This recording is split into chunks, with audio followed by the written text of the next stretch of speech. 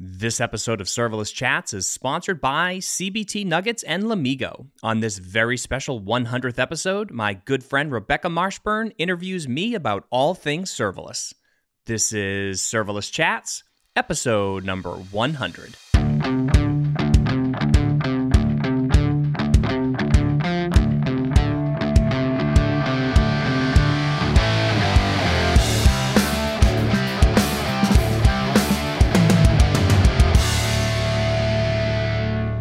What a day today is. It's not every day you turn 100 times old, and on this day we celebrate Serverless Chat's 100th episode with the most special of guests, the gentleman whose voice you usually hear on this end of the microphone doing the asking, but today he's going to be doing the telling, the one and only Jeremy Daly. And me, I'm Rebecca Marshburn, your guest host for Serverless Chat's 100th episode, because it's quite difficult to interview yourself. Hey, Jeremy. Hey, Rebecca. Thank you very much for doing this. Oh my gosh. I am super excited to be here. Couldn't be more honored. I'll give your listeners, our listeners today, this special day, a little bit of background about us. Jeremy and I met through the AWS Serverless Heroes program, where I used to be a coordinator for quite some time. We supported each other in content, conferences, product requests, road mapping, community building. And most importantly, I think we've supported ourselves or each other in spirit. And now I'm the head of content and community at Common Room, and Jeremy's leading Serverless Cloud at Serverless Inc. So it's even sweeter that we're back together to celebrate this Serverless Chats milestone with you all, the most important part of the podcast equation, the serverless community. So without further ado, let's begin. All right. Hit me up with whatever questions you have. I'm here to answer Jeremy, anything.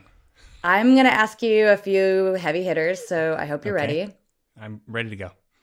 And the first one's going to ask you to step way back into your time machine. So if you've got the proper attire on, let's do it.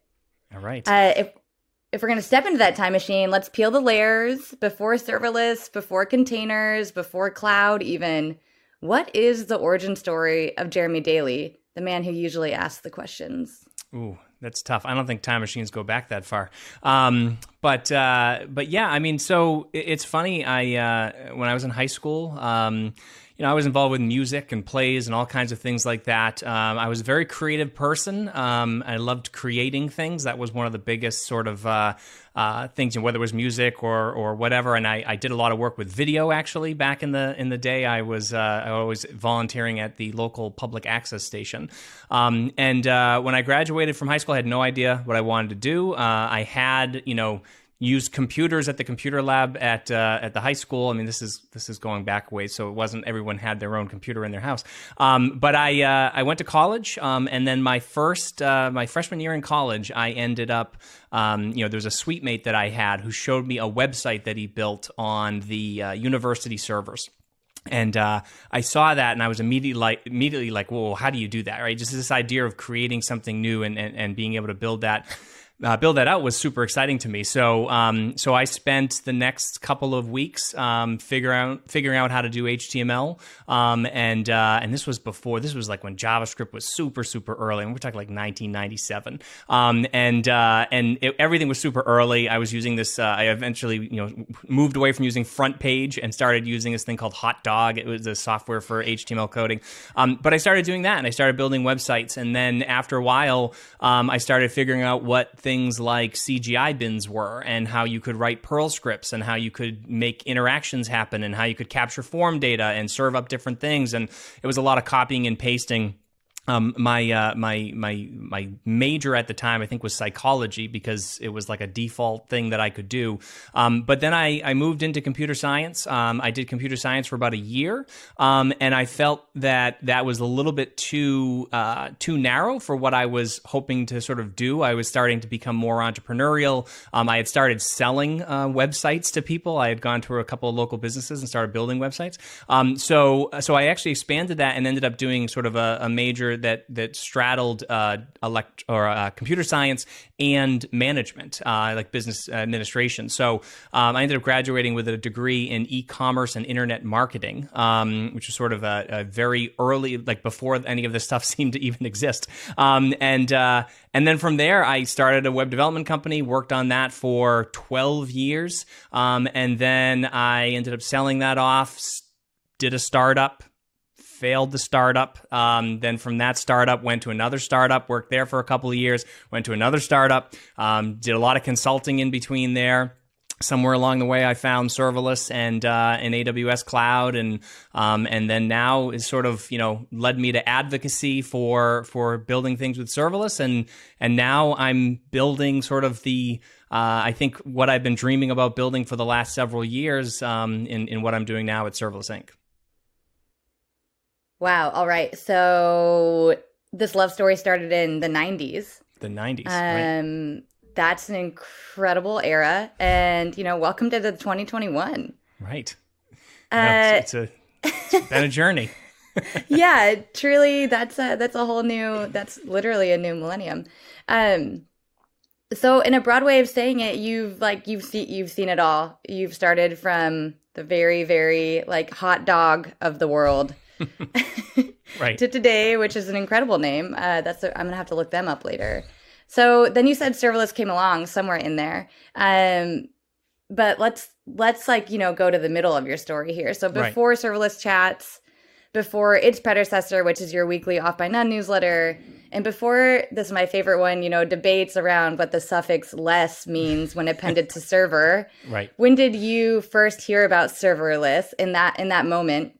Or perhaps you don't remember the exact minute, but I do really want to know what struck you about it. What stood out about serverless rather than any of the other types of technologies that you could have been struck by and been having a podcast around? Right. And I think I gave you maybe too much of a surface level of what I've seen because I talked mostly about software. But if we go back, I mean, hardware was one of those things where hardware and installing software and running servers and doing networking and all those sort of things. Those were part of my early career as well. When I was running my web development company, we ended up, we started by hosting on some hosting service somewhere, and then we ended up getting a dedicated server, and then we outgrew that, and then we ended up saying, well, maybe we'll bring stuff in-house. So we did on-prem for quite some time, where we had our own servers and a T1 line, and then we moved to another building that had a T3 line, and if anybody doesn't know what that is, you probably don't need to anymore. But those are the things that we were doing, and then eventually we moved into a co-location facility. Where we rented space and we rented electricity and we rented all the utilities, the bandwidth and so forth. But we had Blade servers and I was running VMware and we were doing all this kind of stuff to manage the infrastructure and then writing software on top of that. So it was a lot of work. I know I posted something on Twitter a few weeks ago about how when I was when we were young, we used to have to carry a server on our back uphill both ways to the data center in the snow with no shoes, and that's kind of how it felt. That you were doing a lot of these things. And then 2008, 2009, as I was kind of wrapping up my web development company, we were just in the process of actually saying, it's too expensive at the colo. I think we were paying probably between like $5,000 and $7,000 a month between we had leases on some of the servers, you're paying for electricity, you're paying for all these other things. And we were running a fair amount of services in there. So it seemed justifiable. We were making money on it. That wasn't the problem, but it just was a very expensive fixed cost for us. And when the cloud started coming along and I started actually building out the startup that I was working on, we were building all of that in the cloud. And as I was learning more about the cloud and how that works, I'm like, I should just move all this stuff that's in the co-location facility, move that over to the cloud and see what happens. And it took a couple of weeks to get that set up. And now, again, this is early. Like, this is before ELB. This is before RDS. This is before, this was very, very early cloud. I mean, I think there was like S3 and EC2. Like, I think those were the two services that were available with a few other things. I don't even think there were VPCs yet. But anyways, I moved everything over. It took a couple of weeks to get that over. And essentially, our bill to host all of our clients' sites and projects went from, $5,000 to $7,000 a month to $700 $150 a month or something like that. And it's funny because had I done that earlier, I may not have sold off my web development company because it could have been much more profitable. So it was just an interesting move there. So we got into the cloud fairly early and started sort of leveraging that. And it was great to see all these things get added and all these specialty services like RDS and just taking the responsibility, because I literally was installing Microsoft SQL Server on an EC2 instance. Which is not something that you want to do. You want to use RDS. It's just a much better way to do it. But anyways, so I was working for another startup. This was like startup number 17 or whatever it was I was working for. And we had this incident where we were using, we had a pretty good setup. I mean, everything was on EC2 instances, but we were using DynamoDB to do some caching layers for certain things. We were using a sharded database, MySQL database for like product information and so forth. And so the system was pretty resilient. It handled all of the load testing we did and things like that. But then we actually got featured on Good Morning America. And they mentioned our app. It was the Power to Mobile app. And so we get mentioned on Good Morning America. I think it was Good Morning America, the Today Show, Good Morning America, I think it was. One of those morning shows. Anyways, we got about 10,000 signups in less than a minute, which was amazing. It was just this huge spike in traffic, which was great. The problem was we had this really weak point in our system where we had to basically get a lock on the database in order to get an incremental ID. And so essentially what happened is the database choked. And then as soon as the database choked, just to create user accounts, other users couldn't sign in, and there was all kinds of problems. So we basically lost out on all of this, capability. So I spent some time, doing a lot of research and trying to figure out how do you scale that? How do you scale something that fast? How do you have that resilience in there? And there's all kinds of ways that we could have done it with traditional hardware. It's not like it wasn't possible to do, with a slightly better strategy. But as I was digging around in AWS, I'm looking around at some different things, and we were, I was always in the console because we were using Dynamo and some of those things. And I came across this thing that said Lambda with a little new thing next to it. I'm like, what the heck is this? So I click on that and I start reading about it, and I'm like, this is amazing. Like we don't have to spin up a server. We don't have to use Chef or Puppet or anything like that to spin up these machines. We can basically just say when X happens, do Y. And it was like, it enlightened me. And this was early 2015. So this would have been right after Lambda went GA. Had never heard of Lambda as part of the preview. I wasn't sort of in that, the reInvent ecosystem, or the reInvent, I don't know, what would you call that? Vortex, maybe, is a good way to describe Vortex reInvent. Sounds about right. Yeah. Right. So that's about how it feels by the end. Right. Exactly. So I wasn't really in that. I wasn't in that group yet. I wasn't part of that community, so I hadn't heard about it. And so as I started playing around with it, I immediately saw the value there, because for me, as someone who again had managed servers and had built out really complex networking too, like I think some of the things you don't think about when you move to an on-prem where you're managing your stuff, and even what the cloud manages for you. I mean, we had firewalls. We had to do all the firewall rules ourselves, right? I mean, I know you still have to do security groups and things like that in AWS, but just the level of complexity is a lot lower when you're in the cloud. And of course, there's so many great services and systems that help you do that now.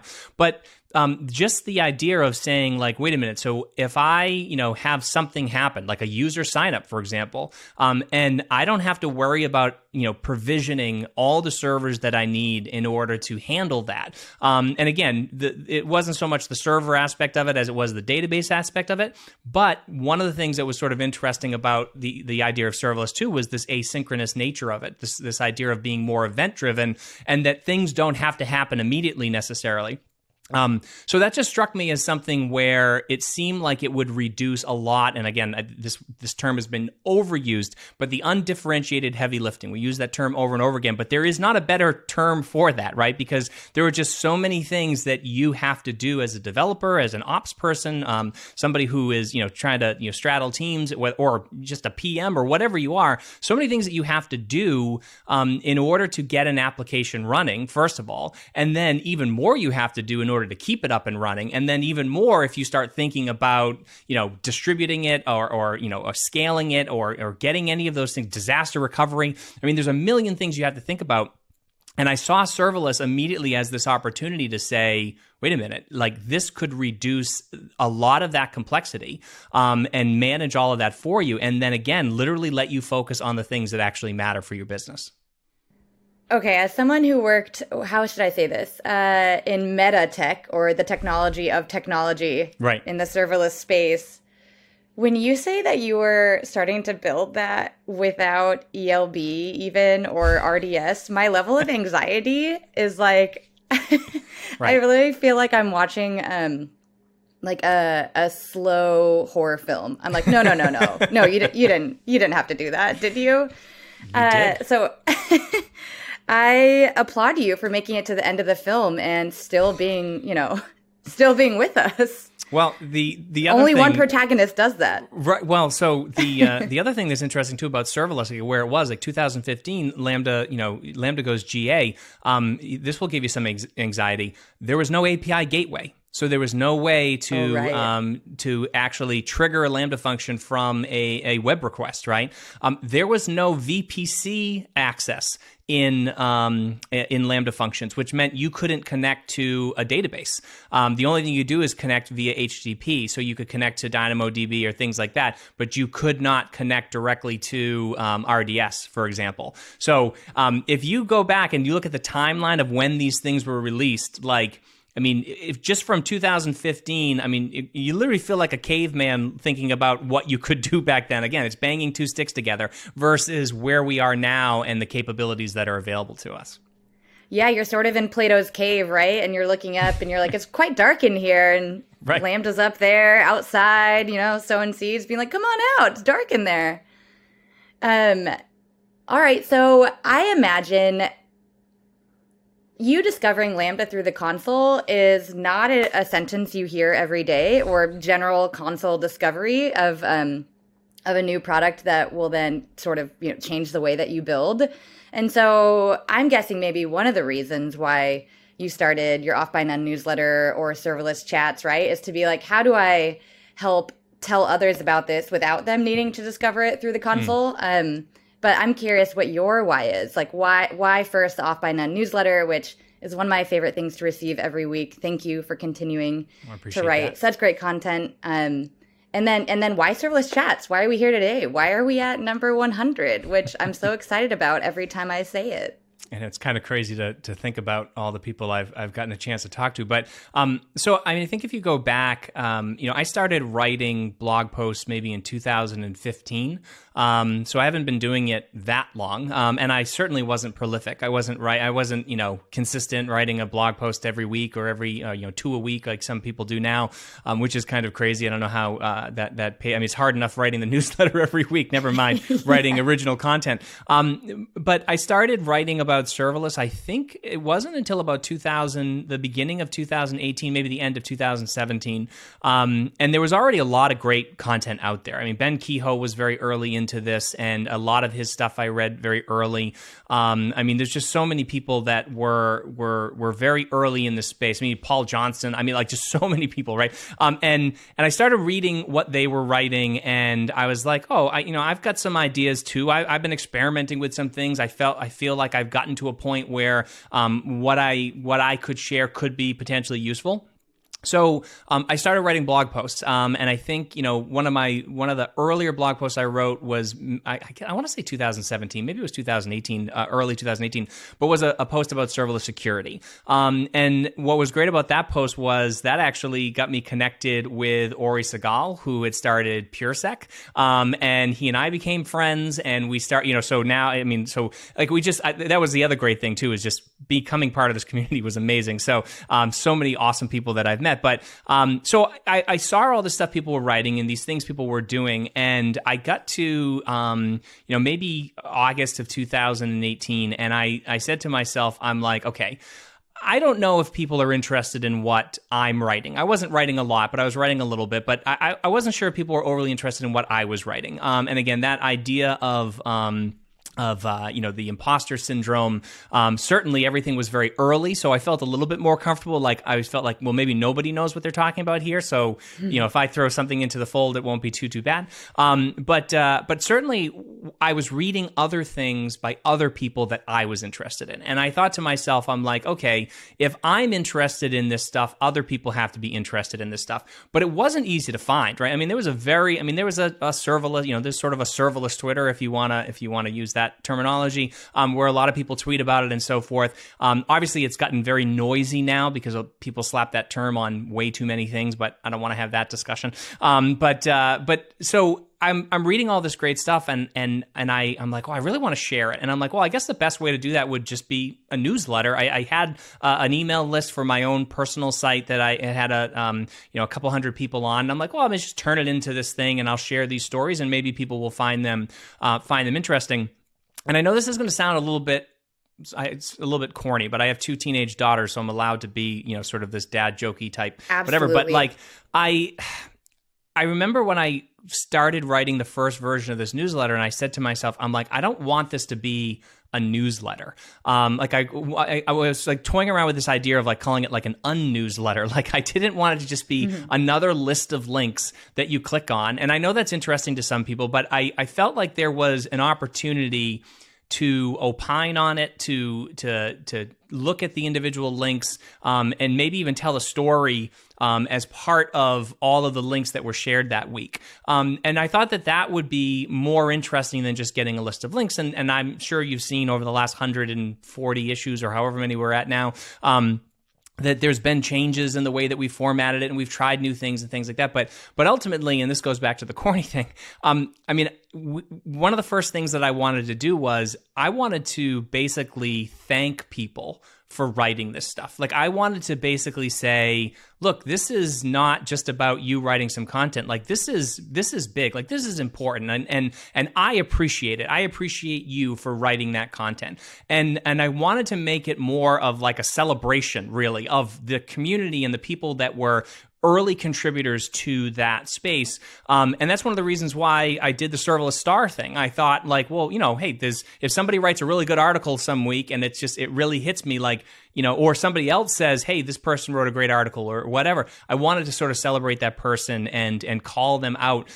Because that's one of the things too, is, writing blog posts or posting things on social media without a good following, or without the dopamine hit of people liking it or retweeting it and things like that, it can be a pretty lonely place. I know I feel that way sometimes when you put something out there and you think it's important or you think people might want to see it and just not enough people see it. And it's even worse. 240 characters or whatever it is to write a tweet is one thing, or 280 characters. But like if you're spending time putting together a tutorial, or you put together a really good thought piece or story or use case or something where you feel like this is worth sharing because it could inspire somebody else, or it could get, it could help somebody else, could get them past a bump, it could make them think about something a different way, or get them over a hump or whatever.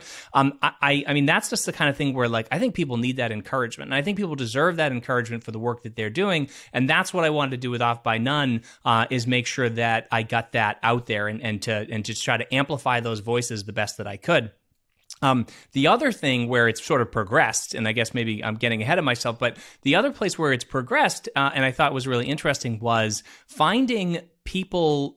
There's the heavy hitters in the serverless space, right? Like the ones we all know, and you can name them all, and they are great, and they produce amazing content, and they do amazing things. But they have pretty good engines to get their content out, right? Some people who write for the AWS blog, they're on the AWS blog, right? So they're doing pretty well in terms of getting their things out there, right? And they've got pretty good engines. There's some good dev advocates too that just have good Twitter followings and things like that. Then there's that guy who writes the story. I don't know, he's in India or he's in Poland or something like that. He writes this really good tutorial on how to do this odd edge case for serverless, and you go and you look at the Medium, and they've got 2 followers on Medium, 5 followers on Twitter or something like that, and that to me just seems unfair, right? They've written a really good piece, and it's worth sharing, right? And it needs to get out there. I don't have a huge audience. I know that. I'm not. I mean, I've got a good following on Twitter. I feel like a lot of my Twitter followers, we can have good conversations, which is what you want on Twitter. The newsletter has continued to grow. We've got a very good listener base for this show here. So I don't have a huge audience, but if I can share that audience with other people and get other people to the forefront, then that's important to me, and I love finding those people and those ideas that other people might not see because they're not looking for them. So if I can be part of that and help share that to me is just it's not only a responsibility, it's incredibly rewarding. So. Yeah, I have to. I mean, it is your 100th episode, so hopefully I can give you some kudos. But if celebrating others' work is one of your main tenets, you nail it every time. So just wanted you to know that. So that's sort of the genesis, of course, of both of these, right? That underpins, right. It's the foundational, how to share both works or how to share others' work through different channels. I'm wondering how it transformed. There's this newsletter, and then of course it also has this other component, which is serverless chats. And right. That moment when you're like, all right, this newsletter, this narrative that I'm telling behind serverless, highlighting all of these different authors from all these different global spaces, I'm going to start, you know what else I want to do? I don't have enough to do. I'm going to start a podcast. Right. Yeah. How did we get here? Well, so you know what? The funny thing is now that I think about it, I think it just goes back to this tenet of fairness. This idea where I was fortunate and I was able to go down to New York City and go to Serverless Days New York in late 2018. I was able to, Tom McLaughlin actually got me connected with a bunch of great people in Boston. I live just outside of Boston. We got connected with a bunch of great people, and we started the Serverless Days Boston for 2019, and we were on that committee. I started traveling, and I was going to conferences, and I was meeting people. I went to reInvent in 2018, which I know a lot of people just don't have the opportunity to do. And the interesting thing is that I was pulling aside brilliant people, either in the hallway at a conference, or more likely for a very long, deep discussion that we would have about something at a pub in Northern Ireland or something like that, right? So, I mean, these were opportunities that I was getting, that I was privileged enough to get, and I'm like, these are amazing conversations, like just things that, for me, I know change the way I think. And one of the biggest things that I try to do is evolve my thinking. Like what I thought a year ago is probably not what I think now. Maybe call it flip-flopping, whatever you want to call it. But I think that evolving your thinking is the most progressive thing that you can do, and starting to understand as you gain new perspectives. And I was talking to people that I never would have talked to if I was just sitting here in my home office, or at the time, I was at another office, but still, I wasn't getting that context. I wasn't getting that experience, and I wasn't getting those stories that literally changed my mind and made me think about things differently. And so here I was in this privileged position, being able to talk to these amazing people. And in some cases, it's funny because it's like, they're celebrities in their own right? I mean, these are the people where like other people think of them and it's almost like they're a celebrity. And these people, I think they deserve fame. Don't get me wrong. But like, as someone who has been on that side of it as well, it's kind of I don't know. It's weird. It's weird to have fans in a sense, right? I love, again, like just, you can be my friend. Like you don't have to be my fan. But like, so, but that's how I felt about my friends. So fan and my friend. So having talked to these other people and having these really deep conversations on serverless and go beyond serverless too. I mean, we actually had a lot of, I had quite a few conversations with some people that have nothing to do with serverless. Actually, Peter Sparsky and I, every time we get together, we only talk about the value of going to college.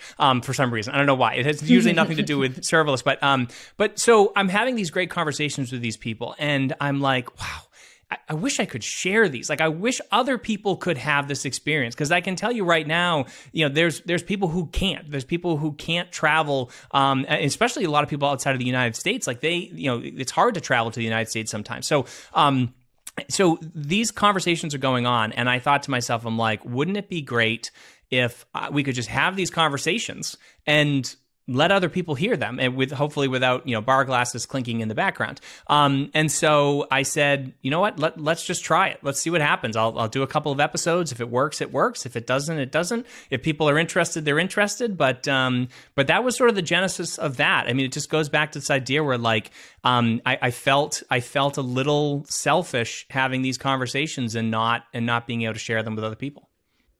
It's the very Jeremy Daly tenet slogan, right? You got to share it. You got to share it. The more you share it, it celebrates it. I love that. I think you do a great job giving a megaphone so that more people can hear. Hi, everyone. I just want to take a minute to thank our sponsor, CBT Nuggets. Now, if you're an IT professional or a developer like me, you know how important it is to constantly be learning new skills to keep up with the latest trends. Now, sometimes a blog post or a YouTube tutorial can get you started, but if I really want to upskill, nothing compares to professional training from experts you can trust. And with CBT Nuggets, I have access to more than 400 courses and over 4,000 hours of professional training. And with a 100% in-house training team, they add 40 hours of new training every week. Now, their courses feature topics ranging from building serverless apps with Lambda and DynamoDB to certification-focused training for AWS, Microsoft, Linux, and more. And CBT Nuggets also offers virtual labs so you can practice your new skills as you're learning them. They also have accountability coaching, which lets you talk to a real person to create custom learning paths to set goals and keep you accountable. So whether you're a developer looking to sharpen your skills or a team looking to level up together, you can try CBT Nuggets for free for 7 days thanks to their free trial offer. Just visit cbtnuggets.com/serverless and sign up to get started. So in case you need a reminder, actually, I'll ask you. Okay. I know what the answer is to this, but do you know the answer? What was your very first episode of Serverless Chats? What was the name? And how long did it last? What was the name? Oh, yeah. Oh, well, I know. Oh, I remember now. I know it was Alex Debris. I absolutely know that it was Alex Debris because if you do not know Alex Debris, not only is he an AWS data hero, as well as the author of the DynamoDB book, but he's also like the most likable person on the planet too. So it is really hard if you've ever met Alex that you wouldn't remember him. So Alex and I, started communicating. Again, we met through the serverless space. I think actually he was working at Serverless Inc. at the time when we first met. We were just, and I think I met him in person finally met him in person at reInvent 2018. But he and I have sort of collaborated on a number of things and so forth. But so let me think what the name of it was. Serverless Purity versus Practicality or something like that. That's close? Exactly what it was. Oh, all right. I nailed it. Wow. Well, it's a great title. Don't ask me what episode number 27 was, though, because no way I could tell you that. And just for fun, it was 34 minutes long, and you released it on June 17th, 2019. So come a long way in a year and a half. That's some kind of wildness. Right. So it makes sense. Like the capital, all caps, bold, italic author for databases, Alex Debris, makes sense why you selected him as your guest. I'm wondering if you remember any of the, what do you remember most about that episode? Like, what was it like planning it? What was the reception of it? Anything funny happened recording it or releasing it? Yeah, well, I mean, so the funny thing was, is that I was incredibly nervous. I still am. Actually, a lot of guests that I have, I'm still incredibly nervous when I'm about to do the actual interview. And I think it's partially because I want to do justice to the content that they're presenting and to their expertise. And I feel like there's a responsibility to them. But I also feel like, the guests that I've had on, some of them are just so smart. And the things they say, like, I'm in awe of some of the things that come out of these people's mouths. And I'm like, this is amazing, and people need to hear this. And so I feel like we've had really good episodes, and we've had some okay episodes, but I feel like I want to try to keep that level up so that they sort of owe that to my listener to make sure that there is a high quality episode that, and high quality information that they're going to get out of that. But going back to the sort of the planning of the initial episodes, so I actually had 6 episodes recorded before I even released the first one. And the reason why I did that was because I said, all right, there's no way that I can record an episode and then, wait a week and then record another episode and wait a week. And I thought batching them would be a good idea. And so very early on, I had Alex and I had Nitzan Shapira and I had Ron Ribbenzaft and I had Marcia Vilshalba and I had Eric Peterson from Cloud Zero. And so I had a whole bunch of these episodes and I reached out to, I think, 8 or 9 people. And I said, I'm doing this thing. Would you be interested in it or whatever? And we actually did, we did planning sessions, still a thing that I do today. It's still part of the process. So whenever I have a guest on, if you are listening to an episode and you're like, wow, how do they just keep the thing going? It's not scripted. I don't want people to think it's scripted, but it is, we do sort of review the outline and we kind of go through some talking points to make sure that, again, a high quality episode and that the guest says all the things that the guest wants to say. A lot of it is spontaneous, right? And I mean, the language is spontaneous, but we do try to plan these episodes ahead of time so that we make sure that, that again, we get the content out and we talk about all the things we want to talk about.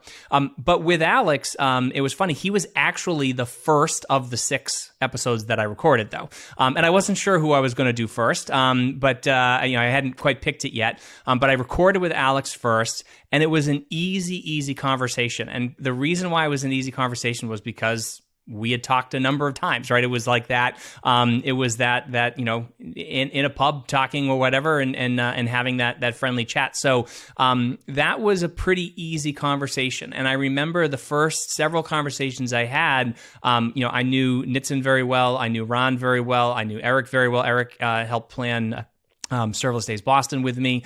And I had known Marcia very well. Marcia actually had interviewed me when we were in Vegas for reInvent 2018. So those were very comfortable conversations. And so it actually was a lot easier to do, which probably gave me a false sense of security. I was like, wow, this was these came out pretty well. The conversations worked pretty well. And also it was super easy because I was just doing audio. And once you add the video component into it, it gets a little bit more complex.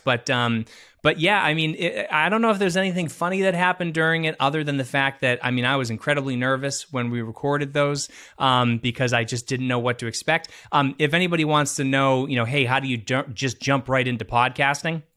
I didn't. I actually was planning on how can I record my voice? How can I, how can I get comfortable behind a microphone? And so one of the things that I did was I started creating audio versions of my blog posts and posting them on SoundCloud. So I did that for a couple of blog posts that I did, and that just helped sort of make me feel a little bit more comfortable about being able to record and getting a little bit more comfortable, even though I still can't stand the sound of my own voice. But hopefully that doesn't bother other people.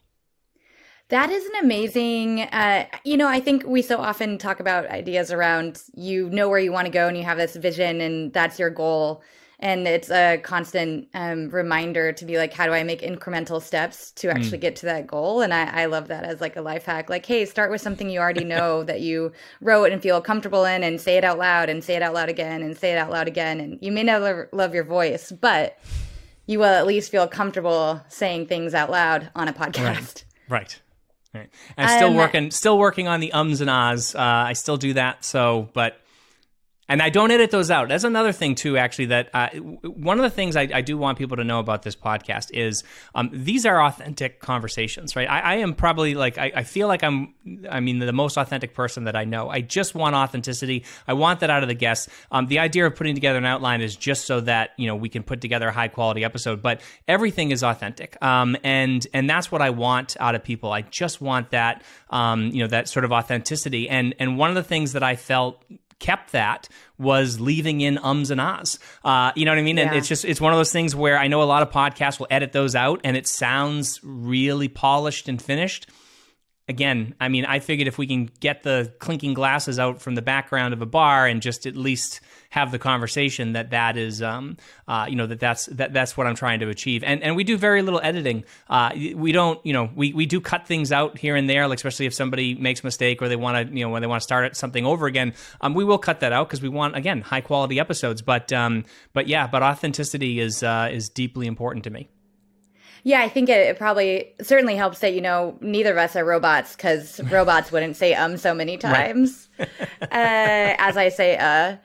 So let's talk about, like, Alex DeBrie was your first guest, but there's been 100 episodes, right? So I might say the best guest, is the 100th episode guest, which is our very own Jeremy Daly. But let's go back to your guests, 1 to 99. And I mean, you've chatted with some of the most thoughtful, talented serverless builders and architects in the industry, and across coincident spaces like ML and voice technology, chaos engineering, databases. So, you started with Alex DeBrie and databases, and then I'm going to list off some names here, but there's so many more, right? But there's the Gunnar Grosches and the Alexander Abbases and Ajay Nair and Angela Tomaft and James Beswick, Chris Munns, Forrest Brazil, Alexander Simovic and Slobodan Stojanovic. Like, there's just so many more.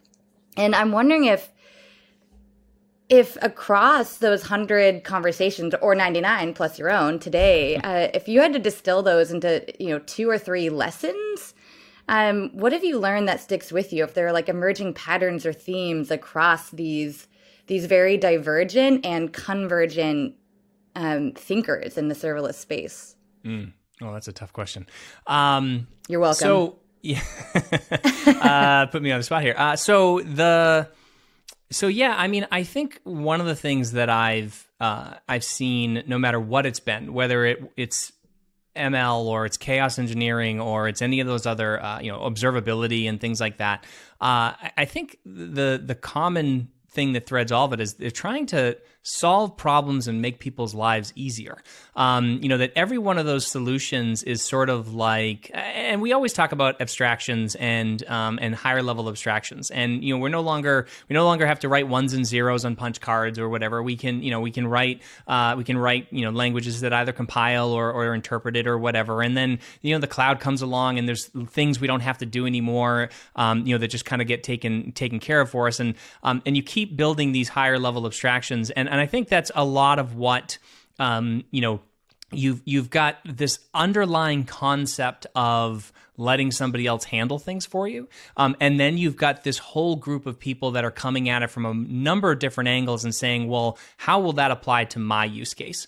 And I think a lot of those things are very, very specific. I think things like the voice technology, where it's like the fact that serverless powers voice technology is only interesting in the fact as to say that, the voice technology is probably the more interesting part. The fact that serverless powers it is just the fact that it's a really simple vehicle to do that, and basically removes this whole idea of saying, I'm building voice technology or I'm building a voice app. Why do I need to worry about setting up servers and all this kind of stuff? Like, it just takes that away, takes that out of the equation. And I think that's the perfect sort of idea of saying, how can you take your use case, fit serverless in there, and apply it in a way that, gets rid of all that extra overhead that you shouldn't have to worry about. And the same thing is true of like machine learning and SageMaker and things like that. Like, yeah, you're still running instances of it, or you still have to do some of these things, but now there's like SageMaker endpoints and some other things that are happening. So it's moving in that direction as well. But then you have those really high level services like NLU API from IBM, which is the Watson natural language processing. You've got recognition, you've got the vision API, you've got sentiment analysis through all these different things. So you've got a lot of different services that are very specific to machine learning and solving a discrete problem there. But then basically relying on serverless, or at least presenting it in a way that's serverless, where you don't have to worry about it, right? Like, you don't have to run all of these, Jupyter notebooks and things like that to do machine learning for a lot of cases. This is one of the things I talked about with Alexander Abbas, was that, these higher level APIs are just kind of taking a lot of that responsibility or a lot of that heavy lifting off of your plate and allowing you to really come down and focus on the things that you're doing. So going back to that, I do think that serverless, that the common theme that I see is that that this idea of worrying about servers and worrying about patching things and worrying about networking, all that kind of stuff, for so many people now, that's just not even a concern. Like, they don't even think about it. And that's amazing to think of compute or data or networking as a utility that is now just available to us, right? And that, I mean, again, going back to my roots, taking it for granted is something that I think a lot of people do. But I think that's also maybe a good thing, right? Like, just don't think about it. I mean, there are people who are like, there's still going to be engineers and people who are sitting in a data center somewhere and racking servers and doing that. That's going to be forever, right? But for the things that you're trying to build, that's unimportant to you. That is the furthest from your concern. You want to focus on the problem that you're trying to solve. And so I think that that's a lot of what I've seen from talking to people, is that they are literally trying to figure out, okay, how do I take what I'm doing, my use case, my problem, how do I take that to the next level by being able to spend my cycles thinking about that as opposed to how I'm going to serve it up to people. Yeah, I think it's, the mantra, right, of simplify, simplify, simplify, or maybe even, to credit Bruce Lee, be like water. You're like, how do I be like water in this instance? Well, it's not to be setting up servers. It's to be doing what I would like to be doing. So you've interviewed these incredible folks. Is there anyone left on your list? I'm sure I know that you have a large list. Is there a few key folks where you're like, if this is the moment I'm going to ask them, I'm going to say on the 100th episode, dear so-and-so, I would love to interview you for serverless chats. Who are you asking? Ooh, so this is something that, again, we have sort of a stretch list of guests that we attempt to reach out to every once in a while, just to say, hey, if we get them, we get them. But I have a long list of people that I would absolutely love to talk to. I think number one on my list is certainly Werner Vogels. I mean, I would love to talk to Dr. Vogels about a number of things, and maybe even beyond serverless. Like, I'm just really interested. More so from a curiosity standpoint of like, just how do you keep that in your head? Like, how, that vision of where it's going. And I'd love to drill down more into the vision, because I do feel like there's a marketing aspect of it that's pushing on him of like, here's what we have to focus on because of market adoption and so forth. And even though the technology, you want to move into a certain way, I'd be really interested to talk to him about that. And I'd love to talk to him more too about developer experience and so forth. Because one of the things that I love about AWS is that it gives you so many primitives. But at the same time, the thing I hate about AWS is it gives you so many primitives. So you have to think about 800 services. I know it's not that many, but like, what is it, 200 services, something like that, that all need to kind of connect together. And I love that there's that diversity in that and those capabilities. It's just from a developer standpoint, it's really hard to choose which ones you're supposed to use, especially when several services overlap. So I'm just curious. I mean, I'd love to kind of talk to him about that and see, what the vision is in terms of, is that the idea to just to be a salad bar, to be the golden corral of cloud services, I guess, right, where you can choose whatever you want and probably take too much and then not use a lot of it. But I don't know if that's part of the strategy, but I think there's some interesting questions could dig in there. Another person from AWS that I actually want to talk to, and I haven't reached out to her yet, just because I don't know, I just haven't reached out to her yet, but is Bridget Johnson. She is like an IAM expert, and I saw her speak at Reinforce in 2019, must have been 2019 in Boston. And I was like, it was like she was speaking a different language, but she knew IAM so well. And I am not a fan of IAM. I mean, I'm a fan of it in the sense that it's necessary and it's great. But I can't wrap my head around so many different things about it. It's an ongoing learning process. And when it comes to things like, being able to use tags to, elevate permissions, just crazy things like that. Anyways, I would love to have a conversation with her because I'd really like to dig down into sort of like, what is the essence of IAM? What are the things that you really have to think about with least permission, especially applying it to serverless services and so forth? And maybe have her help me figure out how to do some of the cross-role IAM things that I'm trying to do. Certainly would love to speak to Jeff Barr. I did meet Jeff briefly. We talked for a minute, but I would love to chat with him. I think he sets like a shining example of what a developer advocate is. Just the way that I mean, first of all, he's probably the only person alive who knows every service at AWS and has actually tried it, because he writes all those blog posts about it. So, I mean, that would just be it would be great to pick his brain on that stuff. Also, Adrian Cockcroft would be another great person to talk to. I mean, just this idea of what he's done with microservices and thinking about his role with Netflix and some of those other things and how all that kind of came together. Would be a really interesting conversation. I know I've seen so many of his presentations where he's talked about the objections, like what were the objections of Lambda, and how have you solved those objections, and here's the things that we've done. And again, the methodology of that would be really interesting to know. There's a couple of other people too. Sam Newman, who wrote Building Microservices. That was like my Bible for quite some time. I had it on my iPad and had a whole bunch of bookmarks and things like that. And if anybody wants to know, one of my most popular posts that I've ever written was, I think it was, 16, 17 architectural patterns for serverless, or serverless microservice patterns on AWS. Can you remember the name of my own post? But that post was very, very popular. And that even was I know Matt Coulter, who did like the CDK. He's done the whole CDK. What the heck was the CDKpatterns.com?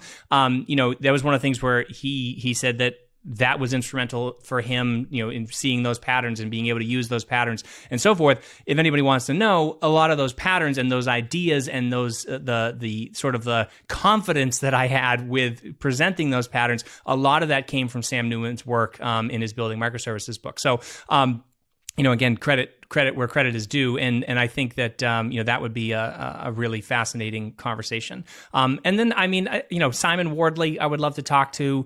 I'd actually love to. I met Lynn Clark in Vegas as well. She was instrumental with the WebAssembly stuff, and I'd love to talk to her. Merritt Bear. I mean, there's just so many. There's so many people. I'm probably just naming too many people now. But there are a lot of people that I would love to have a chat with. And just pick their brain. And also, I mean, one of the things that, I've been thinking about a lot on the show as well is, the term serverless, good or bad for some people. Some of the conversations we have go outside of serverless a little bit, right? I mean, they're sort of peripheral to it. Yeah. I think that a lot of things are peripheral to serverless now. And there are a lot of conversations to be had. People who are building with serverless, like actually real world examples. I mean, one of the things I love hearing was Yen Trey's Real World Serverless podcast, where he actually talked to people who are building serverless things and building them in their organizations. Like, that is super interesting to me, and I would actually love to have some of those conversations here as well. So if anyone's listening and you have a really interesting story to tell about serverless or something peripheral to serverless, please reach out and send me a message, and I'd be happy to talk to you. I mean, well, good news is it sounds like you've got at least another 100 episodes planned out already. Most likely, yeah. And B, what a testament to Sam Newman. That's pretty great when your work is referred to as the Bible by someone, as far as in terms of, a tome, a treasure trove of perhaps learnings or parables or teachings. Right. Wow, what a list of other folks, especially, actually not AWS powerhouses who happen to work at AWS. Right. And I think have paved the way for a ton of ways of thinking and even communicating, right? So I think, Jeff Barr, as far as the setting the bar, raising the bar, if you will, for how to teach others and not be so high level, or high level enough where you can follow along with him, right? Not so high level where it feels like you can't achieve what he's showing other people how to do. Right. I want to comment on the Jeff Barr thing, because again, that's my point. That's one of the reasons why I love what he does, and he's so perfect for that position, because he's relatable, and he presents things in a way that isn't like, oh, yeah, well, yeah, of course, this is how this is how you do this. I mean, it's not that way. It's always presented in a way to make it accessible. And even for services that I'm not interested in, that I know that I probably will never use, I generally will read Jeff's post because I feel like it gives me a good overview, right? It just gives me a good overview to understand whether or not that service is even worth looking at. And it's certainly something I don't get from reading the documentation.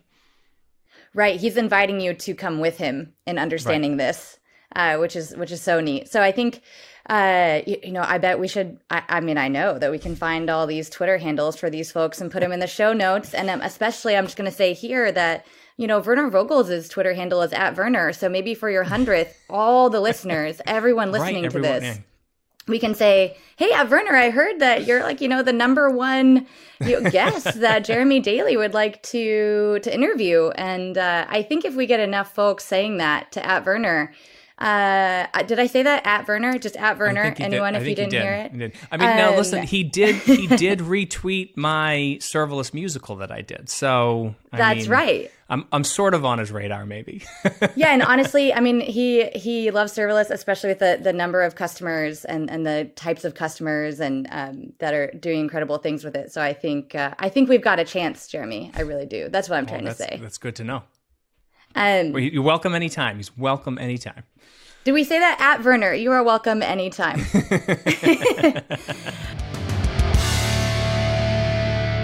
Hi, everyone. I want to take a minute to thank our sponsor, Lumigo. We've talked a lot about observability on this podcast, and if you've listened to any of those episodes, then you know that it can be difficult to achieve serverless observability with traditional approaches. Now, serverless comes with many opportunities and advantages, and it also has some unique issues that some tools just aren't able to address, and those issues really need something meant for serverless environments. That's where Lumigo comes in.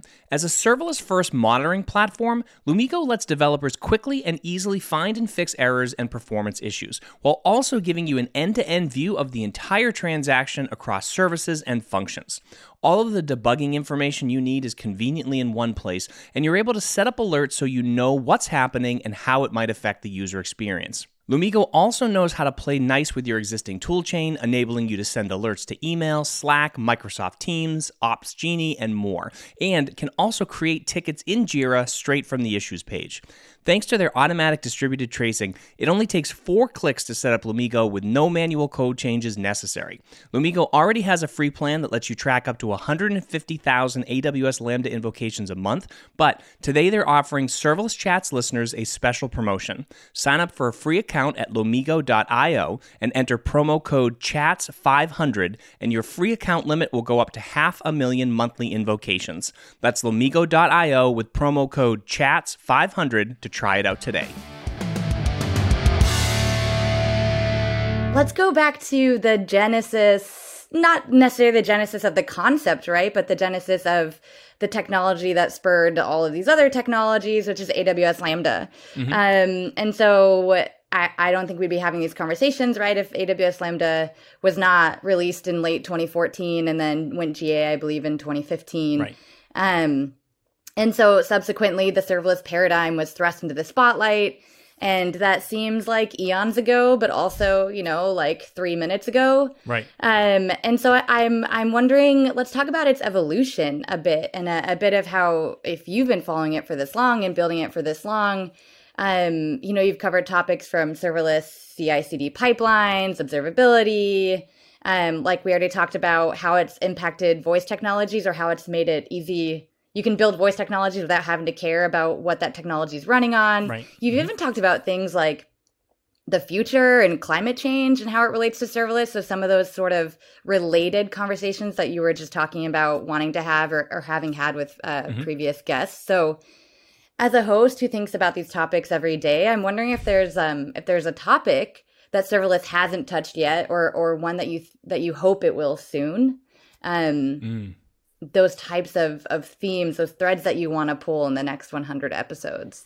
Ooh, That's another tough question. Wow, you get good questions. That's why I said heavy hitters. I told you I'd be bringing it. All right. Well, I appreciate that. So that's actually a really good question. I mean, I think the evolution of serverless has seen its ups and downs. I mean, I think one of the nice things is you look at something like serverless that was so constrained when it first started, and it still has constraints, which are good. But those constraints get lifted. We just talked about Adrian's. Adrian's talks about how it's like, well, I can't do this or I can't do that, and then like, okay, we'll add some feature that you can do that and you can do that. And I think that for the most part, and I won't call out anything specific, but I think for the most part that the evolution of serverless and the evolution of Lambda and what it can do has been thoughtful. And by that I mean that it was sort of like, how do we evolve this into a way that doesn't create too much complexity, and still sort of holds true to the serverless ethos of sort of being fairly easy or just writing code, and then but still evolve it to open up these other use cases and edge cases. And I think that for the most part, that it has held true to that. That it has been mostly, I guess a smooth ride. There are several examples though where it didn't. And I said I wasn't going to call anything out, but I'm going to call this out. I think RDS proxy wasn't great. I think it works really well, but I don't think that's the solution to the problem. And it's a Band-Aid, and it works really well. And congrats to the engineers who did it. I think there's a story about how two different teams were trying to build it at the same time, actually. But either way. I look at that and I say that's a good solution to the problem, but it's not the solution to the problem. And so I think serverless has stumbled in a number of ways to do that. I also feel like EFS integration is super helpful, but I'm not sure that's the ultimate goal to share the best way to share state. But regardless, there are a whole bunch of things that we still need to do with serverless, and a whole bunch of things that we still need to add and we need to build and we need to figure out better ways to do maybe. But I think in terms of something that doesn't get talked about a lot is the developer experience of serverless. And that is, again, I'm not trying to pitch anything here, but that's literally what I'm trying to work on right now in my current role, is just that developer experience of serverless, even though there was this thoughtful approach to adding things, to try to check those things off the list, to say that it can't do this, so we're going to make it be able to do that by adding X, Y, and Z. As amazing as that has been, that has added layers and layers of complexity. And I'll go back way back to 1997 in my dorm room. There, CGI bins, if people are not familiar with those, essentially just running on a Linux server. It was a way that it would essentially it would run a Perl script or other types of scripts, and it was essentially like you were running PHP or you're running Node or you're running Ruby or whatever it was. So it would run a programming language for you, run a script, and then serve that information back. And of course, you had to actually know ins and out, inputs and outputs. It was more complex than it is now. But anyways, the point is that back then, though, once you had the script written, all you had to do was, there was a thing called FTP, which I'm sure some people don't even know what that is anymore, file transfer protocol, where you would basically say, take this file from my local machine and put it on this server, which is a remote machine. And you would do that. And the second you did that, magically it was updated and you had this thing happening. And I remember there were a lot of jokes way back in early, probably 2017, 2018, that serverless was like the new CGI bin or something like that. But more as a criticism of it, right?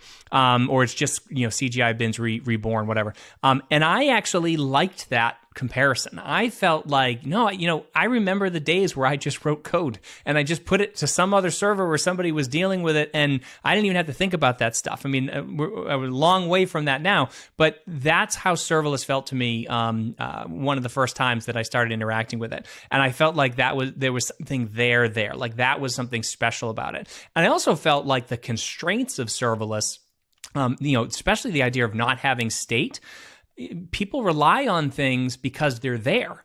But when you don't have something and you're forced to think differently and to make a change, or find a way to work around it, sometimes workarounds turn into best practices. And that's one of the things that I saw with serverless, where people were figuring out pretty quickly how to build applications without state. And then I think the problem is that you had a lot of people who came along who were like, maybe big customers of AWS. I don't know. I'm not gonna, I'm not gonna say that you might be influenced by large customers. I know lots of places are, that said, we need this. And maybe the will gets bent, right? Because you can only fight gravity for so long. And so those are the kind of things where I feel like some of the stuff has been patchwork. And those patchwork things haven't ruined serverless. It's still amazing. It's still awesome what you can do with it. And of course, we're still really we're focusing on fast here with everything else that's built with all the APIs and so forth and everything else that's serverless in the full serverless ecosystem. There's still a lot of amazing things there. But I do feel like we've become so complex with building serverless applications that you can't, the hello world is super easy. But if you're trying to build an actual application, I mean, it's a whole new mindset. You've got to learn a whole bunch of new things. And not only that, but you have to learn the cloud. You have to learn all the details of the cloud, right? You need to know all these different things. You need to know CloudFormation or serverless framework or SAM or something like that in order to get the stuff into the cloud. You need to understand the infrastructure that you're working with. You may not need to manage it, but you still have to understand it. You need to know what its limitations are. You need to know how it connects. You need to know what the failover states are. Like, there's so many things that you need to know. And to me, that's a burden, and that's adding new types of undifferentiated heavy lifting that shouldn't be there. And that's the conversation that I'd like to have continuing to move forward is how do you go back to a developer experience where you're saying you're taking away all this stuff? And again, to call out Werner again, he constantly says serverless is about writing code, but ask anybody who builds serverless applications, you're doing a lot more than writing code right now. And I would love to see us bring the conversation back to how do we get back there? Yeah, I think it kind of goes back to, you and I have talked about this notion of an ode to simplicity. And it's sort of what you want to write into your ode, right? Like, if we're going to have an ode to simplicity, how do we make sure that we keep the simplicity inside of the ode? Right. So I don't know if you've seen these.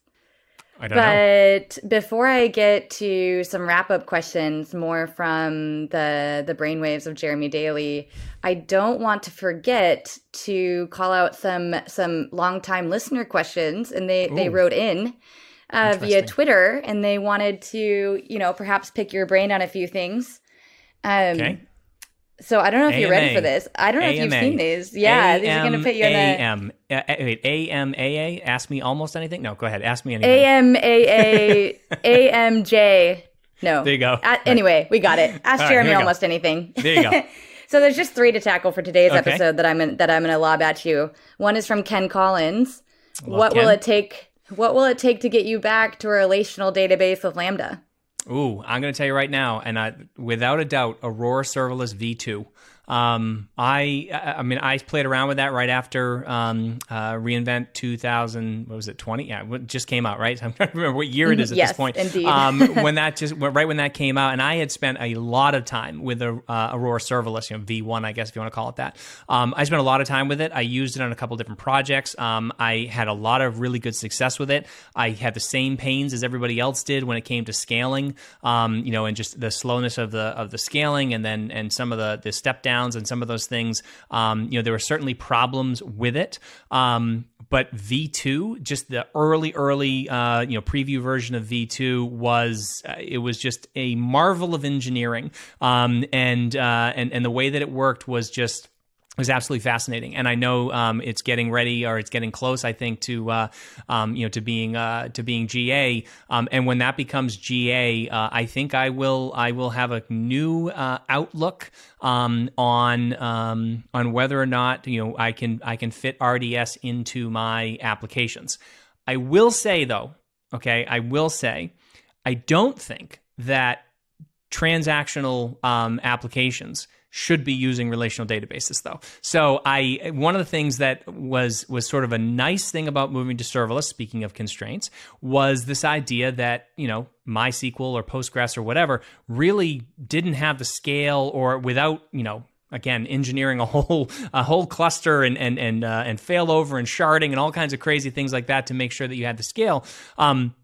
Relational databases were just not the best choice when you were building things with serverless. And so when I quickly realized that, I tried to find a solution. So I built something called Serverless MySQL, which sort of is, and again, I don't want the RDS proxy people to think that because RDS proxy sort of was trying to solve the same problem that Serverless MySQL was, that I have any problem with that. I'm actually glad. Like the fact that I had to use my Serverless MySQL was only because there wasn't a better solution for it. But I built that because I wanted to continue to use it. And even though I built that and it worked, there was just so many limitations. And it was one of those things where using NoSQL or NoSQL just made so much more sense. And I forced myself into thinking that way because of the constraint. And that was huge. That changed my mind on how NoSQL works. And I absolutely have to call out Rick Houlihan as well as Alex Debris. But Rick Houlihan,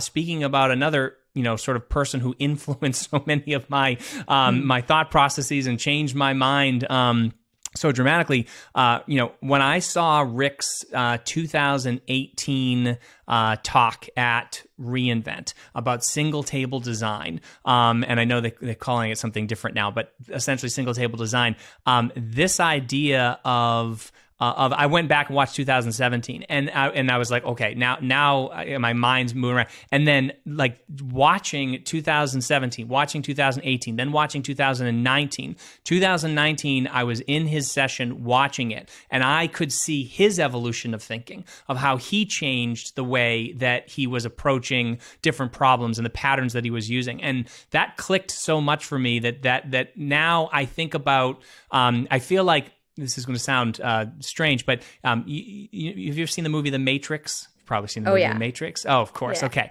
When I don't know, one of the guys is watching the green character scroll down the screen. He's like, I don't even see the code anymore. I just see there's a blonde, there's whatever. Like that's how I feel looking at DynamoDB now. Like it just makes sense to me. It clicked, and I wish everybody could feel that way. I don't feel I'm not trying to feel superior or anything like that, but it just works. It just works in my brain now. And that's one of the reasons why I built DynamoDB Toolbox too, was I was trying to say, how can I translate how I see this into a way that might be more relatable to other people and hopefully get them to sort of click. And now actually at Serverless Inc., one of the things with Serverless Cloud is we're building something called Serverless Data, which is a similar key value store type thing, which again is my manifestation of how I envision sort of the interface into these things, and hopefully will make sense to people. So, but yeah, so to answer Ken's question, Serverless Aurora or Aurora Serverless V2 will definitely get me using it for anything that's got to be analytical processing or analytics processing, and also probably using it as I sort of do now as sort of a secondary secondary data store, so that I can run queries on data, even though I want it to be more highly available on the front end through something like DynamoDB. Oh my gosh, that moment where it clicks, I just have this mental image of two brain synapses like extending their hands toward each other and finally touching, touching index fingers, being like, hey, we did it. All right, so from Matt Coulter comes another one. Love Matt too. Right? There you got some fans and some friends that you're fans of, or that are fans of you. Speaking of Northern Ireland, Northern Ireland. What do they say? Northern Ireland. Northern Ireland. Ooh, it would be trouble if I tried to pronounce it the way they say it. So with the terms serverless first, or Matt asks, with the terms serverless first and cloud native, causing confusion as to what we know it means, parentheses, code is a liability. Do you have a less confusing name we could use?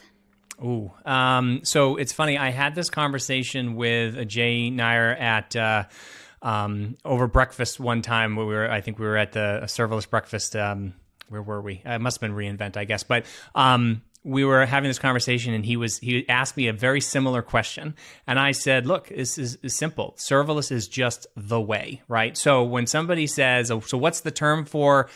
for serverless first or for, cloud native or whatever, when you're building an application, it's just the way. I mean, that it blows my mind now. And look, containers are great, by the way. I love containers. I know I don't talk about them very much. I'm not a fan of Kubernetes because I think it's overly complex for what it needs to do. But it works really well too. So I mean that, if you know how to manage it, which not very many people do, that's why all the cloud providers are doing it now.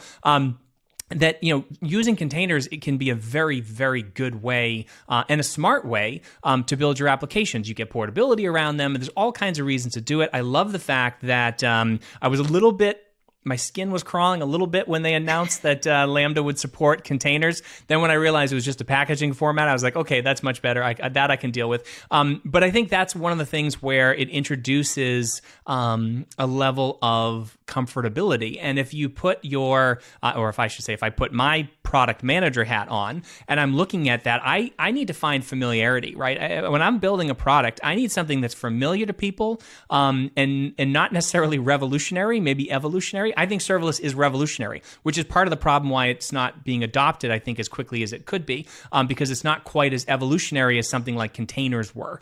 Containers are like the next step in VMs, you know what I mean? Or it's this idea where you can now split things up into little, smaller chunks and so forth. And then came orchestration and you had all the problems around that. But so I think that no matter how you're building your applications, whether you're building them in containers as a packaging format, as a runtime, whatever, how you serve those containers up, whether those are, again, serverless, running in Lambda and Firecracker, or you're running them on IBM, or you're running them on Google Cloud. Google Cloud Run, I think, is a fascinating technology.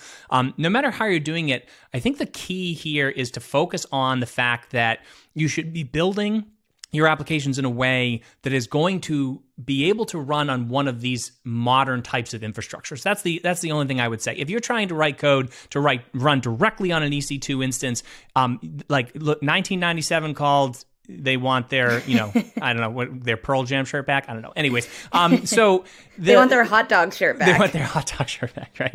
I'd say they want their Green Day shirt back, but I love Green Day. I was just listening to them the other day. Anyway, so again, I don't think I have a better term for you, Matt, unfortunately, other than just to say, I don't think serverless is a very good term. I've never been a fan of the term. I've tried to defend it, and then I feel like, what's the saying? Like, if you argue with an idiot in public, like, people don't know that. Anyways, I don't know what the saying is. That was really who is the idiot? Who's the idiot? Right? Like yeah, exactly. Yeah. So it's one of those things. So the problem is that term is not great. And things like serverless first, I like that idea.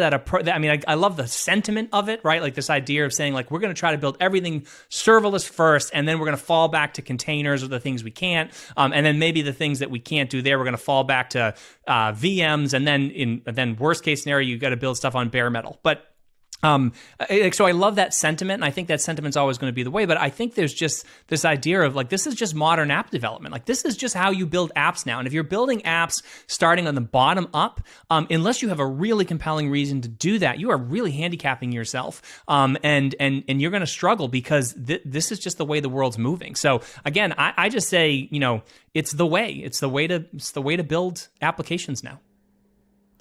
Yeah, and as someone who had a large part in writing so many of those serverless messaging, serverless narratives, Lambda, right, as packaged as containers, I'm sorry for making your skin crawl. And to any listeners whose skin I made crawl, I am at Becca Odley if you want to hit me up on Twitter about that, and I can apologize to you publicly. So lastly, from Rob Sutter. And maybe my personal favorite, because I can hear Rob's brand of humor in this question, since I have the great honor of knowing him personally as well. But he asks, do you ever go back and stand up instances just to remind yourself of everything you don't have to deal with anymore? Well, I just had Rob on episode 99 talking about FaunaDB, which is also a fascinating thing. So super exciting stuff that they're doing over there. So every once in a while, and I'm going to admit to this, and hopefully people won't flood my website to crash it, but I have been so busy doing these other things that my personal website, jeremydaily.com, is still a load balanced WordPress site running on EC2 with an ELB in front of it, or maybe an ALB, or whatever it is.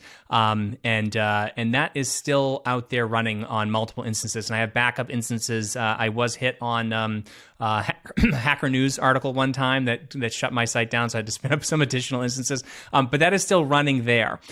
So I am so afraid of going to touch that thing that, because I just haven't done it in so long, that I actually avoid it, and I haven't done it yet. So Off by None and Serverless Chat site, those are all static Jamstack sites. So I don't do it often, but every once in a while I do have to type in SSH and get into a old school server. The last startup that I was just at, we were running. We had actually inherited a Symfony app that was running on PHP, so I did have to actually manage a few clusters of servers. And have all the load balancing and all of the scaling groups and auto scaling and things like that. And so I am not unfamiliar with all of that stuff. But if I do it for my own personal amusement, or I guess for my own personal suffering, I would not do that on purpose anymore. And that would be my advice to anybody is you maybe want to learn that stuff, and you probably do if you want to get some of your AWS certs. But from a practical standpoint, I would not do that myself if unless the absolute need arose, I guess. Yeah, I want to say, I'm like, yeah, that sounds like fun. ...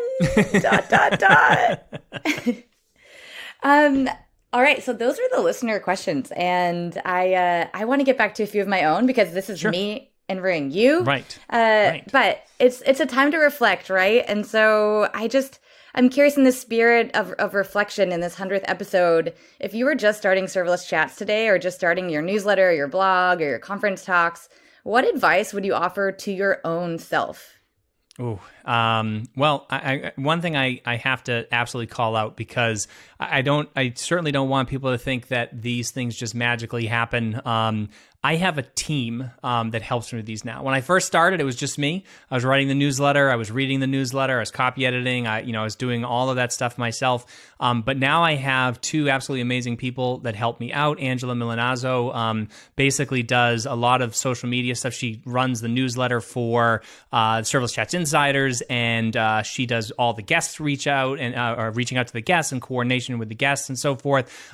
She does a lot of the marketing stuff and just so many things that can get taken off of my plate, so that I can focus more on, again, having the conversations and doing some of the more hopefully important the undifferentiated heavy lifting stuff, I guess, that I don't have to do with some of those some of the things that Angela does for me, which is amazing. So thank you. And I've actually I've been working with Angela for, I want to say, like maybe 8 or 9 years, 8 years now, something like that. And we worked at the same startup together, and then we went separate ways. Is that we left that startup, but then we came back together to do this. So that was super exciting. And then also Melissa DiLorenzo, who was a longtime friend of mine, but she actually worked at my web development company with me.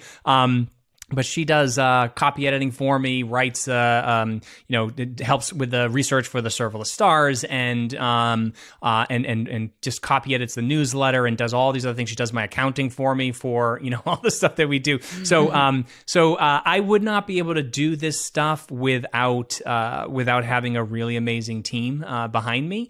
And I think that is one of the biggest pieces of advice I would give anybody is teamwork. Like, there is just, I've been doing this, if we want to consider 1997, the, sort of the start date of my career around this stuff, that's 24 years or so that I've been doing this. And I think any person is the sum of their experience. Like, some things you remember, some things you forget, but whatever you experience, that's going to shape who you are. It's going to shape the way that you think.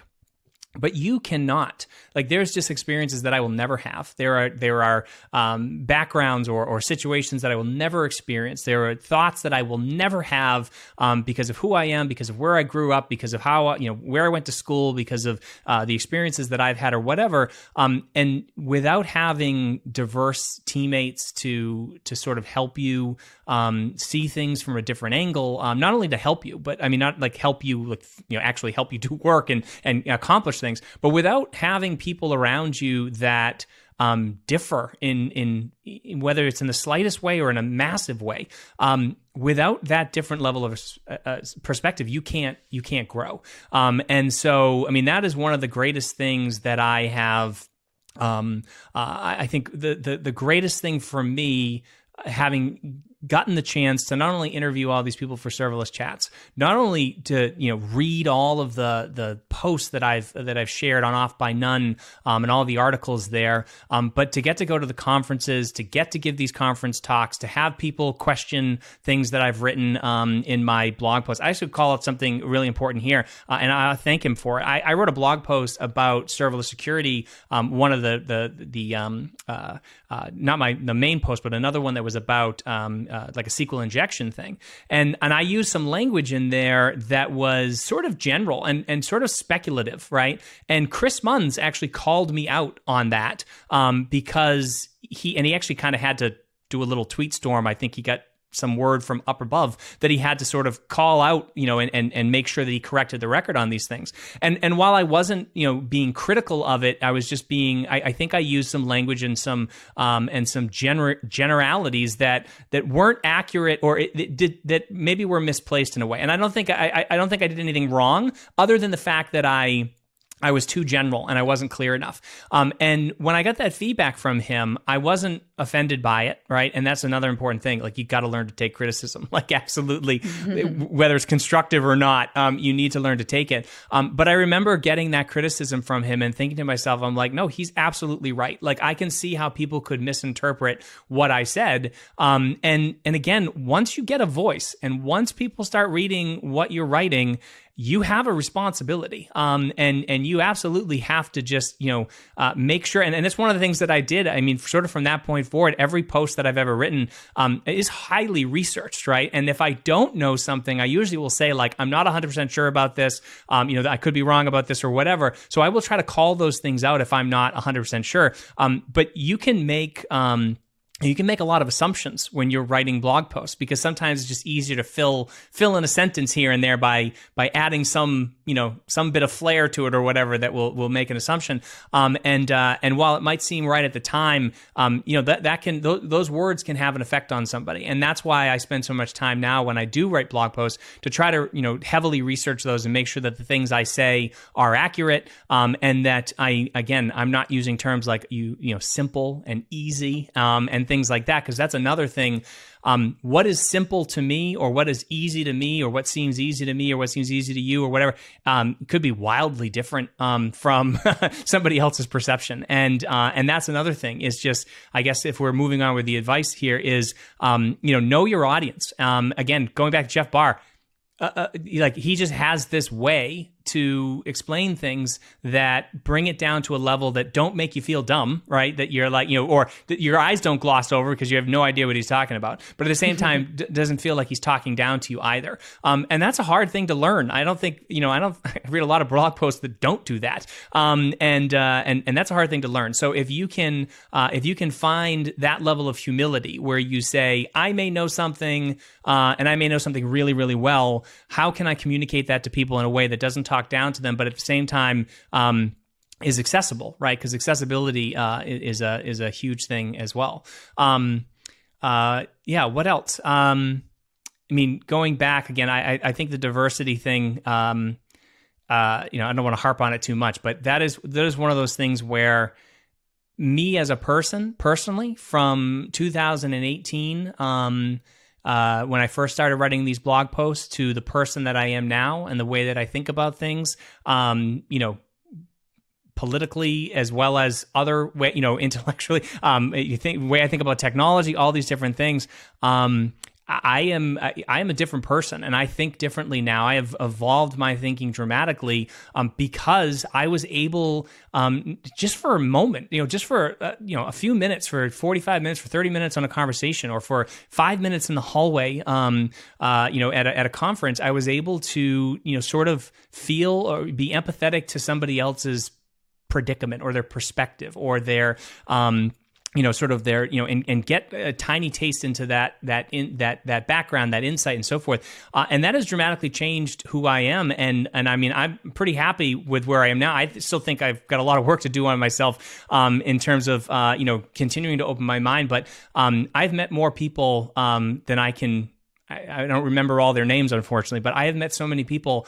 And that is one of those things where I guess my advice here is, whatever you do, if you're speaking at conferences or you're writing blog posts or you're doing open source projects or you're doing a podcast or whatever, open your channels up for feedback and talk to people. And if somebody has a problem with something you say, like, again, there's trolls, and then there are legitimate people who have concerns or who want to talk to you about something. And if you can take that criticism and you can open yourself up to that stuff, then I think, you just make yourself a better person. And then the other thing I guess I'll just say is, it's fine to make assumptions about products and fine to make assumptions about building things and software and whatever. Never make assumptions about people. Just the thing is that, you might read something somebody wrote and it might be wildly inaccurate. It might be way off base from your own personal thinking. And my biggest, I guess, the advice that I give to a lot of people, especially younger people, is over the course of your career, you will hear a lot of good ideas and you'll hear a lot of bad ideas. And you will not know the difference. It takes a long time to start understanding. Most times when you hear something, you have no context. You don't have the context you need to understand whether that's good or it's bad. Sometimes you do, but most times you don't. So just take everything with a grain of salt and know that, the best thing you can do is continue to learn and keep an open mind and get as much context as you can. And hopefully, that turns you into a better person and a better member of the community. So I asked you for some serverless advice, but I think that's just really some great life advice. Most of those can be applied to a broader. No, I mean, thank you. I think let's it's more than serverless, right? It's like the power of building a great team, the power of being able to receive critiques and then in such a way where you want to improve your work in the way that you want to help others, share it the way that you want to, remain open to understanding where your own blind spots are. I'm a little floored. But yeah, thank you for sharing that with me. I think huge thank you, of course, to Angela and Melissa on your team. Huge thank you to Rob and Matt and Ken, who submitted their questions that we asked on the air. And then a huge thank you to all of your listeners and to the serverless community. And so, on this day, this very special day of your 100th Serverless Chats episode, what do you hope remains with them, with your team, with your listeners, with the serverless community? What do you hope remains with them in their mind's ear as they drift off to sleep this evening after hearing you as your guest on Serverless Chats? Oh, man. Well, I mean, again, I think it's just one of those things where I'm wired in a way where I do what I do, I think, because I like to help people. And I think there are a lot of people who you just don't know. Like, that's why I say don't make assumptions about people, because you don't know. You have no idea what that person has gone through or what they're going through or what's behind a smile or a frown or what. You don't know. And there's so much that, human potential is amazing. And if you limit the possibility of human potential because you judge too soon, then I think that you do everyone a disservice, including yourself and including, I guess, the evolution of mankind, which is something that is sort of that I'm passionate about. So I guess the advice that I would leave is just, look, don't make assumptions, be good to people, right? Like, just, we're all in this together. So sort of like, I don't know, just go forth, be good, treat people well, and build with serverless, because that is definitely the future. All right. I promise you, as I drift off to sleep tonight, I will definitely think, be good to people, treat others well, build with serverless. That's my new motto. Yeah, I love it. That's it's 3 easy sentences. Good to remember. Jeremy, thank you so much for being our guest, but really your guest on Serverless Chats. And thank you for the honor of letting me be the asker. I can't wait to see you at episode 101. And I can't wait to see, did I hear at Werner is going to be episode 101? I don't know if it'll be 101, but I mean, there's plenty of episodes between now and 200. So, well, I can't wait. Is there anything else you want to leave us with? No, I want to thank you, Rebecca. I mean, you have been you've been, I think, another sort of what's the right word for it? Like, you've been instrumental in me being able to do this, right? I mean, one of the things I had said earlier was, validation is extremely important. It's just what humans crave, validation. And it's not so much the notoriety or the popularity or any of those things that matter to me. What matters to me is that I help people. And when you put a lot of time and energy into something to try to help somebody, or you thinking you're trying to help somebody, and it just doesn't get amplified, it can be really frustrating. And again, like I said, there are so many ideas out there. There's so many ideas out there that you do not know, that I do not know, that I've never heard before. They're perspectives that I've never heard before. And if you can't get access to those because, that person has 5 followers on Twitter, that's a shame. That's a horrible shame. And so I guess the what I want to say is that, like, you and the Heroes program at AWS and the help that you gave me, with dealing with, like, trying to do sponsorships and these other things that you helped coordinate some guests for me and, like, reach out to some people like that. That's the kind of help. That's the type of thing where that feedback from you, that validation from you, the validation from AWS, that recognition that what I was doing was helping people and hopefully moving that needle. Those are the kind of things that people need. That was something that I needed, and I don't think I'd be able to be doing what I'm doing now if I didn't have that encouragement and that support from you and other members of the community. Well, I have no doubt that you would have achieved it regardless, but I am happy that I got to be the person to help you do so. And I think we share that ethos around an enthusiasm around the power of bringing community members together and being able to share their ideas and perspectives excitedly. So on the same plane here. I love it. Awesome. Well, thank you, Rebecca. I appreciate it. Yeah. Can't wait to see episode 100. Happy episode 100. And, hear it, I should say, because I've seen it now this whole time.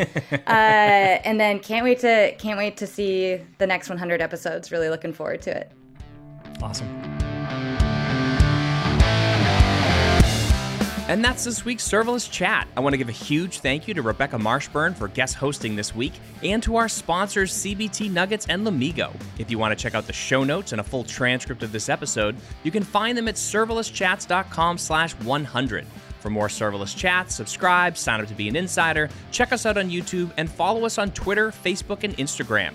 You can connect with me on Twitter at Jeremy_Daily. And if you want to keep up to date on everything serverless, make sure you subscribe to the Off by None newsletter at offbynone.io. Thank you so much for joining me, and I look forward to chatting with all of you again next week.